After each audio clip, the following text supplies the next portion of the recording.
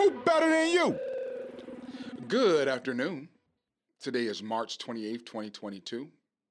My name is Greg Robinson, and I want to welcome you all to the Who Better Than You podcast. I am the CEO and founder of Revar Capital Partners and the Diagnostic Service Center. And I am also the Big Stepper host of the Who Better Than You podcast. And I want to thank you guys for joining us all today. Today's going to be an interesting topic, and I know all of our topics are interesting topics, so I always say that, but it's just a part of my spew, and I do my best to make sure that the content that we're covering not only speaks to the channel, but it provides the value that we're looking to bring you guys, and it discusses and creates the conversation and provokes thought around things that are meaningful to us and to this culture, to the community, and to our subscribers, right? It's time to talk about the Great Resignation, folks. And I think it's a hard one. This is going to be a hard conversation because I did a ton of research. I looked around. I got a lot of opinions, a lot of thoughts. I have my opinions. And I just want to make sure that we keep this very flat and solid and that we're clear in understanding that this is just my opinion. It's always just my opinion. We don't ever have to call it fact. It's always just my opinion.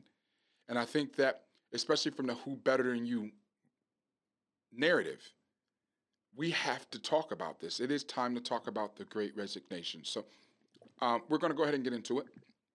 The Great Resignation has changed the talent acquisition model in unforeseeable and unmitigatable ways, more bad than good. The workforce ecosystem is defined as a structure focused on value creation for an organization that consists of complementary and interdependency with a structure that encompasses actors from within an organization and beyond, working to pursue both individual and collective goals. And it has certainly been tainted for the foreseeable future with ramifications greater than what we can imagine. According to so I got some data points to you guys, and I think it's going to be interesting, right? So according to a survey conducted by Microsoft, 52% of people polled said that they are likely to consider changing employers this year. Now, that's up 3% from last year, and Microsoft also refers to the polled group as Generation Z, and so the age frame is from, say, 18 to 26 years old, and millennials who fit into that same category are from ages 27 to 41.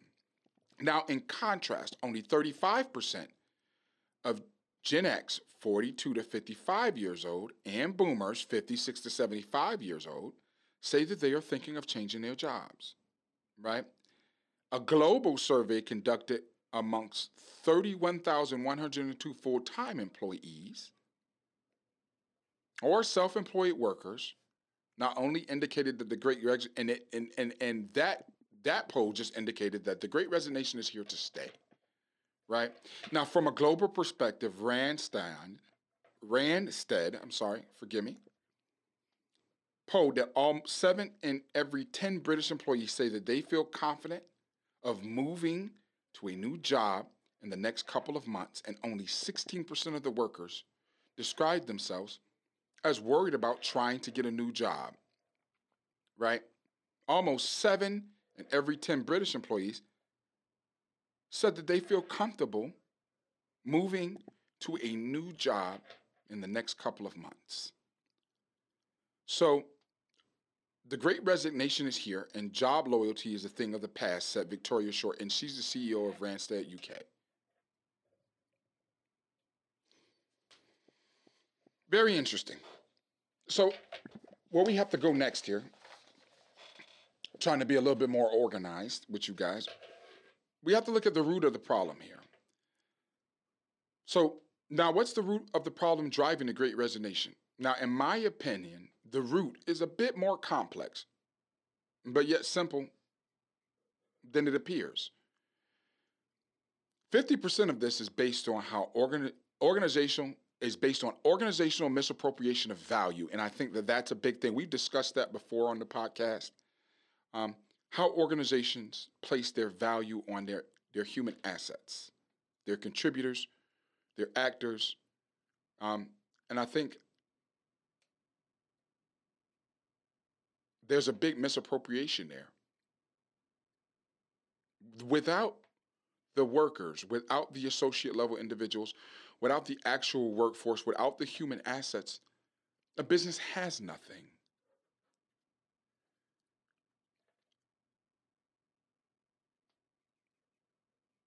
That's pivotal. The people are the business, and the business is for the people, right? And when I say the people, I'm not talking about your clients. We know that.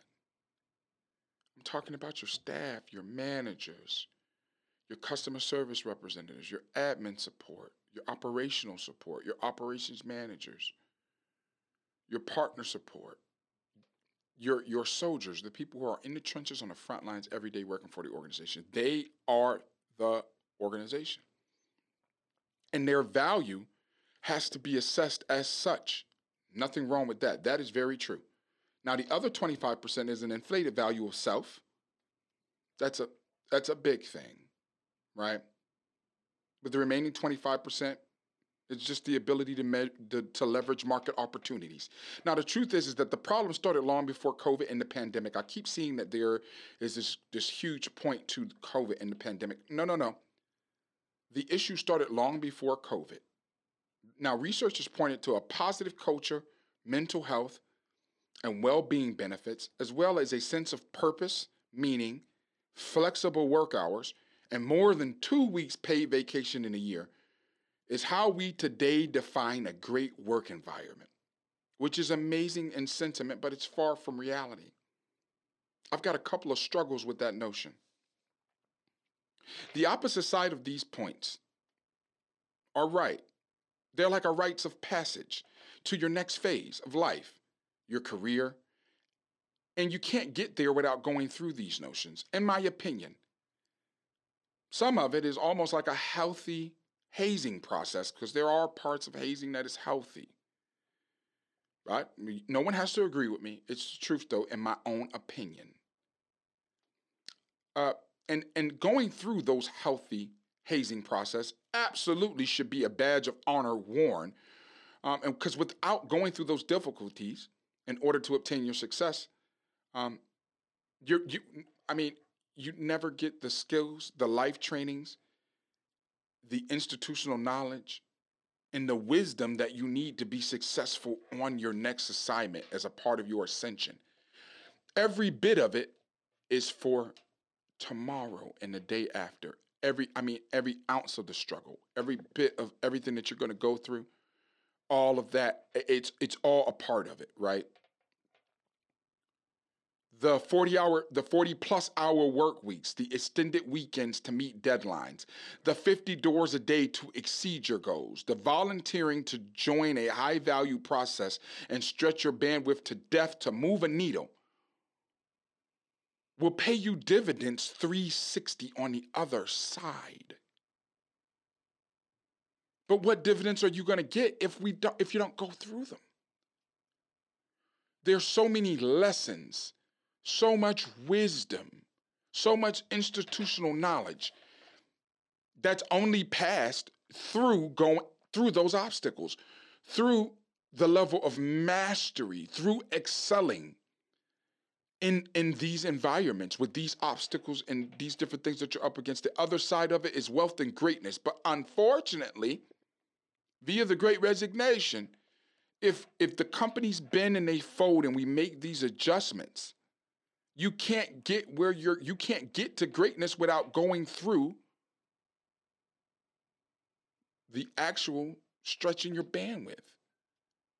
You can't get to greatness without going through 50 plus hour work weeks in order to move your career, in order to meet your deadlines. You can't get to the greatness without understanding that those weekend projects, those projects that spanned themselves from Monday to Friday and extended themselves to the weekend, you can't get to greatness without completing those, without understanding the process that you went through for those.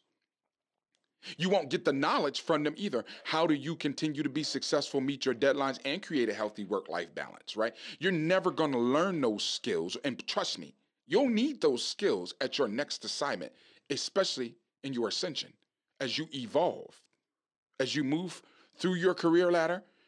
for a lot of you as you make that next great leap in your ascension and you become a productive and successful entrepreneur. Where do you think you're going to learn those skills? Anybody who's ever been to business school will tell you most of the things that they use today in business, they did not learn at their post-secondary educational stop.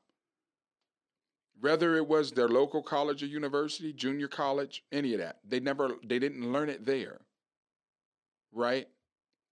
They learned it in the school of hard knocks. They learned it in real time.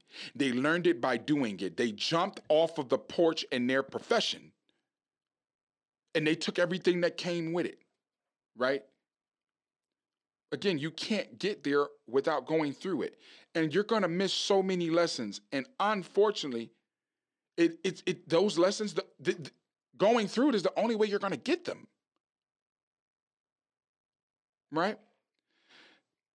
The value behind the process is actually invaluable because you can't cultivate a positive culture without learning how to thrive and manage in a negative culture. You can't grow your mental dexterity without learning to navigate and thrive in environments that lack mental health and well-being benefits. You can't certainly never learn to take your flexible work hours and make them purposeful and value driven if you've never learned to navigate life through your career without that. Most people don't want to hear this, but there's so much truth in it. And while it's important to have all of these things that we're asking for, your mental health and well-being benefits and a positive culture, a sense of purpose and meaning, your sense of purpose and meaning is not career-driven alone, nor is it the sole responsibility of the organizations that you represent and subscribe to and work for every day. Do you know in my lifetime how many people I've met that had a rumbling and bustling and thriving career and they were miserable? They had all the professional success that any of us could have ever wanted. I envied their personal and their professional success, especially their professional success. I said to myself, you know how many times I've seen an individual and I'm just like, where they are right now, that's where I'm trying to be. That's where I want to be. I want their work acumen. I want they got it all. They've got an amazing career. This person is the hardest working person I've ever seen. I want to duplicate that effort. And then I got to know them and talk to them. And with all of that, they still felt like they had no purpose because their careers didn't have anything to do with their lack of purpose. It was their life. They had just misappropriated where the real issue is because that's human nature. We will pick a fight, we'll pick a bone, we'll pick an argument with somebody over something that's really peanuts to an elephant. And if that person has enough level of awareness, mental fortitude, and emotional intelligence, they can quickly navigate and stop you and say, okay, so what's the real problem here? That isn't it. I hear what you're saying, and we can address it. We can work towards it, but that's not really the problem. What's really going on with you? Right? If we remove those things, there's so many lessons and there's so much. I can't put a value on the things and the lessons and the wisdom that I got that I use today to be successful in enterprise, to be a successful entrepreneur, and to be a successful leader. And I can assure you that without the 50 plus hour work weeks, right? Without the lack there of a real balance, without the working through negative cultures, there's so much that I learned that I use today and that's a rites of passage almost. Like without going through those things, I couldn't have learned them at all. There's no way, right? So as much as I don't want us to run a fallacy, look, and the residual returns on it in the future, I mean, they're, oh gosh, we have to learn to be resilient. Now, do we need to address the elephant in the room? But yes. But how do we create a system that ensures that one, those things happen for a moment in time, and two, that you're given a fair opportunity to let that institutional knowledge that you gain from going through those things actually move the needle for you and create a positive work environment going forward and create a positive career climate for you going forward. That's really what the question should be, and that's really what the conversation should be around. It shouldn't be around removing the process because, see, I'm a very big believer that, so that's a part of the process, and in order for you to be successful, you absolutely have to find a way to fall in love with that. And if you can't find a way to fall in love with it, you need to find a way to go through it so that you can get what you need out of it, because too many times we've misappropriated that value. We say, it was for the company. Oh, no, no, no, no, no. It was for the company, but it was, perspective is everything. It was more for you than it ever was for the company. The jewels that you've learned going through those things, you will take them well past your company. We know that you're leaving 2 to 5, best. And those bullets on your resume are going to equate to additional compensation.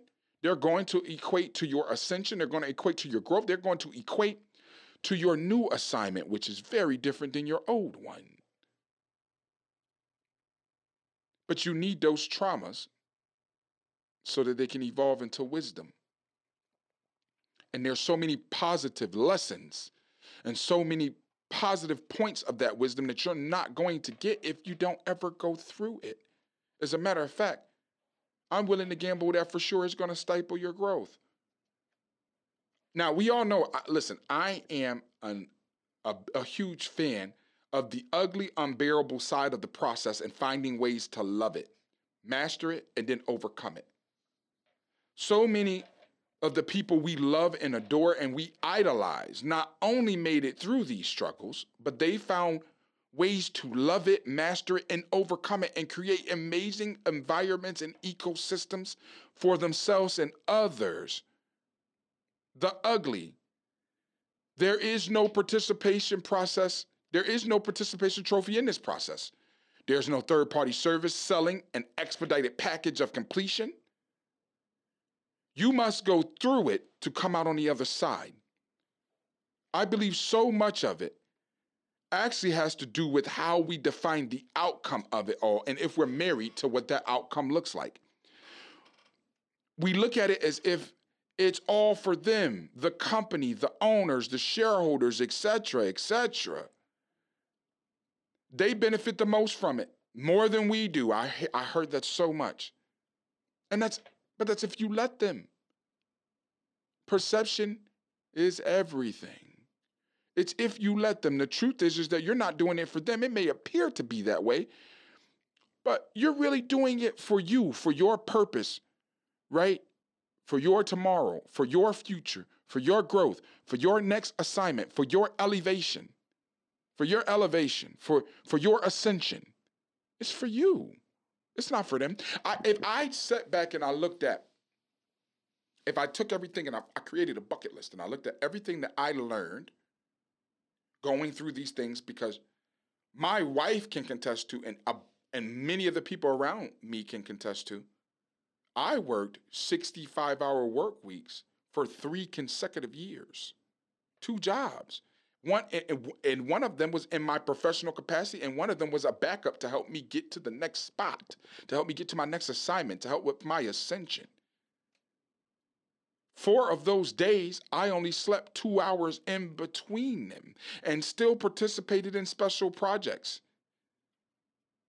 Still I rose my hand every time there was an opportunity to learn something new on 2 hours of sleep, if that. Weekend deadlines, client visits until 9, 10, 11 o'clock at night. A couple of my clients were nightclub owners, so the only time that you could actually get a seat with them was after 11 p.m. when they showed up. at the venue. Many nights, I leave the house, my children are sleeping. It's bright and it's super early in the morning. It's 6:30 in the morning. I like to get in the field early so I take my time. I can map things out. I can get myself ready, get myself hyped up, get myself motivated. And when I get back there in their 17th summer, days without seeing them, missing them to death, waiting, waiting for me to get a clear space so that I could just melt myself in my children and in my family and enjoy them for that moment in time, right? Still in the back of my mind, thinking about my next move. Still thinking in the back of my mind the next set of deals I'm going to get closed to cover this weekend that I just blew up with these children and with my wife. From a financial standpoint, well, we spent $4,000, $5,000. That equates to 6 more deals. If I can do 6 deals next week, that'll put that money back, right? So it's all, I needed every bit of it. And so much of it, so much of the things that I use today, I learned on those assignments. I learned to exercise my mind and my spirit for mental dexterity and endurance from working in an environment that completely maxed that out for me. I learned how to be in control of a positive flow of energy within my reality from being and working and having to go through, thrive, and grow in environments that did not yield me that at all. I learned the value of pushing my deadlines. I learned the value of the only time failing is an option is when failing is an option for being inside toxic environments that did not yield me any other result and becoming successful in them.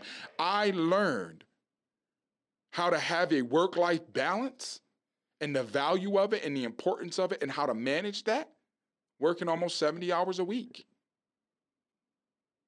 And when I got, and what I can tell you guys is when I got to my next assignment, the universe paid me dividends 360 and let all the glory be to the abundance that I received. And when that opportunity came knocking at my door and I opened it and invited that opportunity in, was I prepared? I was prepared for it in an abundance. Why? I had already been to war in my career. And I learned so much, right? It took almost 19 weeks to receive my first payment on my own. I was prepared. I was ready for war. I had a handful of people that were around me in the very beginning, and some of them are still with me today. I didn't have a big staff. In order to push it, I had to wear 17 different hats, 12, 13, 14-hour days with the goal right here. And I was prepared for that. I was ready. I had done it for someone else. Because I hate to be the bearer of bad news, but all of you who are talking, who wake up every day and you speak into your existence, that your next stop, your next level of ascension is to entrepreneurship. There is no time clock. And at least for your first 2 to 5, work-life balance where? Because if you don't kill, you don't eat.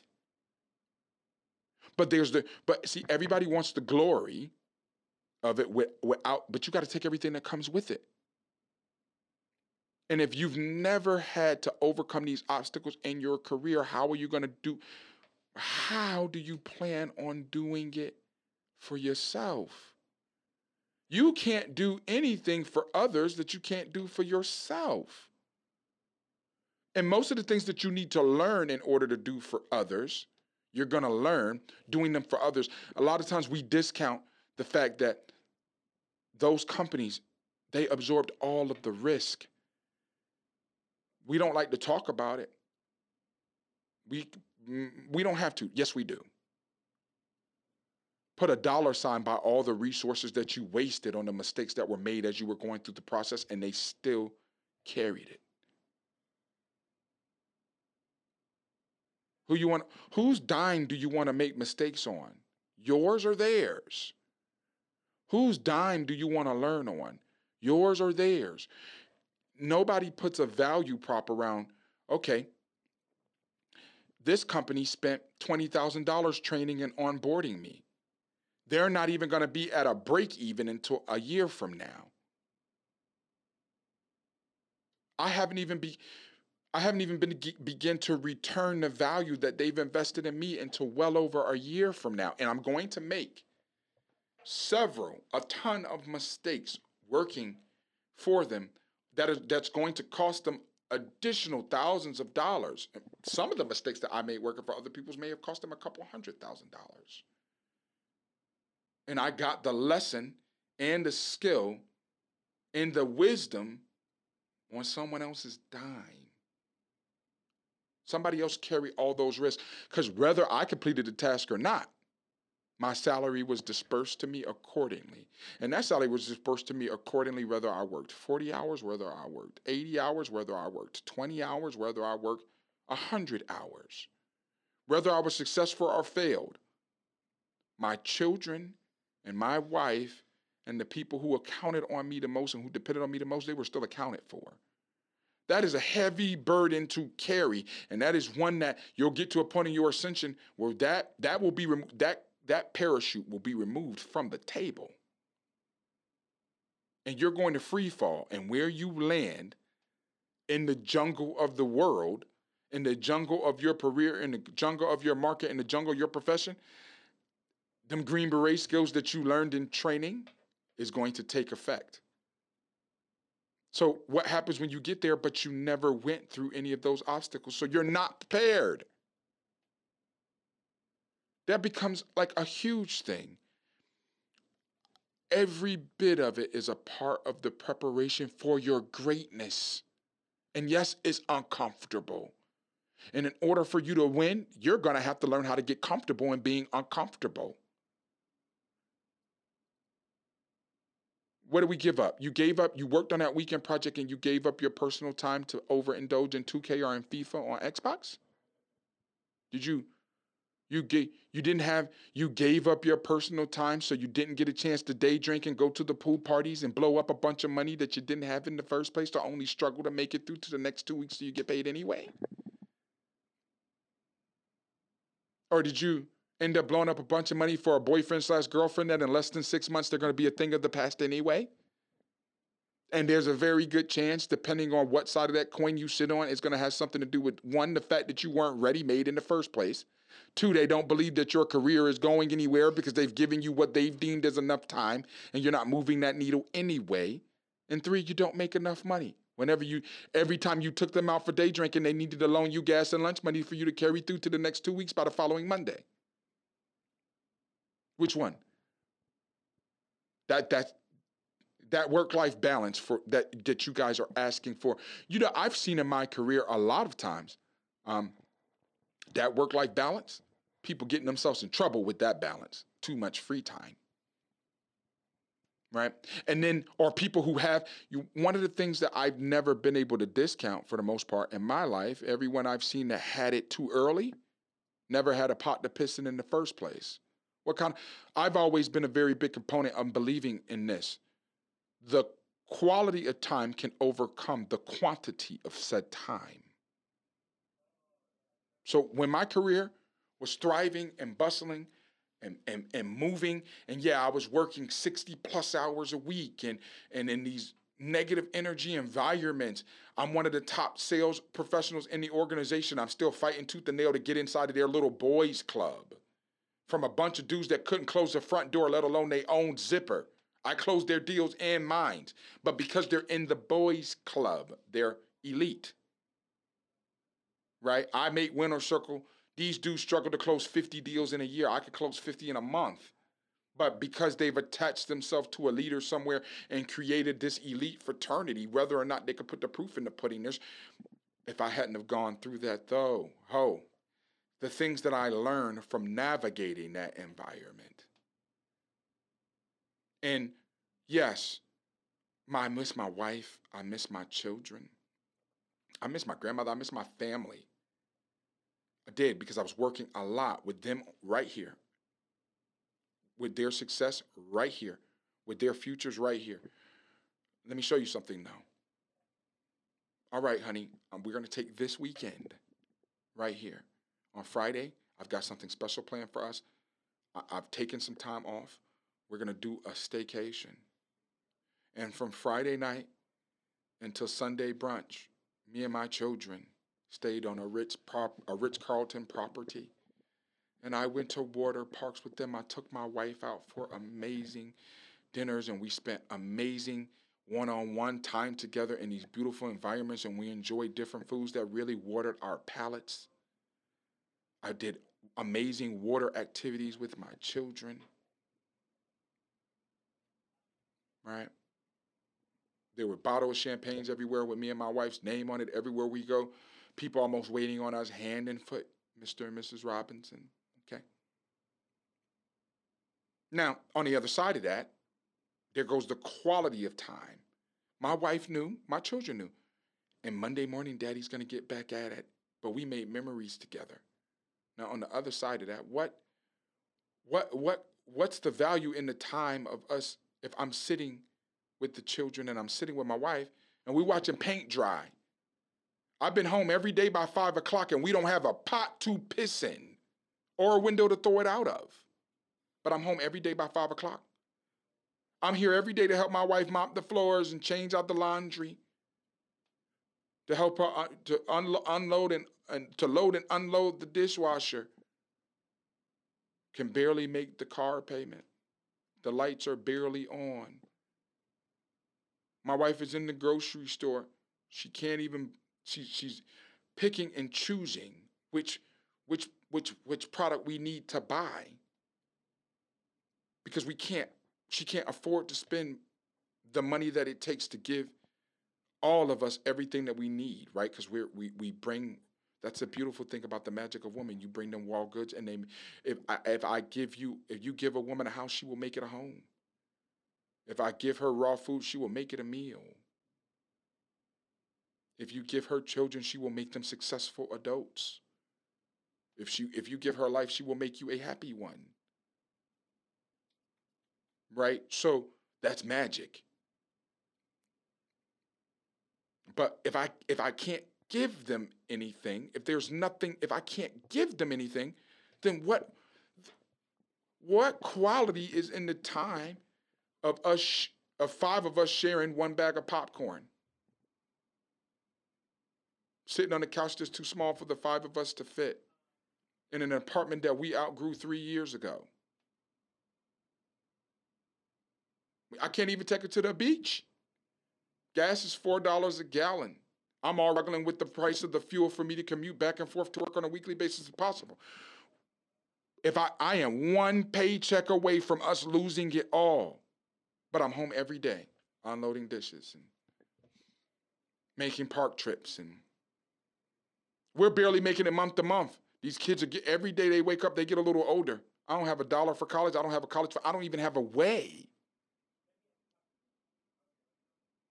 Ask yourself, I had to ask myself at some particular point, the quality of time over the quantity of time. I wanted to make sure that my children's futures were accounted for and that tomorrow was always accounted for. And I also wanted to make sure that the time that we spent together would burn with glory inside of their minds and inside of their hearts long after I'm gone. And it is the quality of time, right?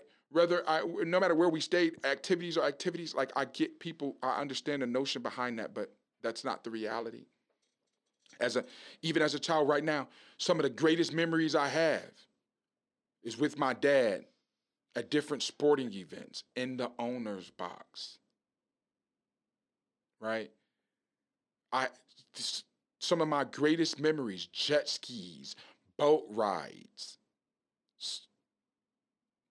different trips, and we saw amazing things, and we went to go see amazing venues that they had in the different cities that we went to.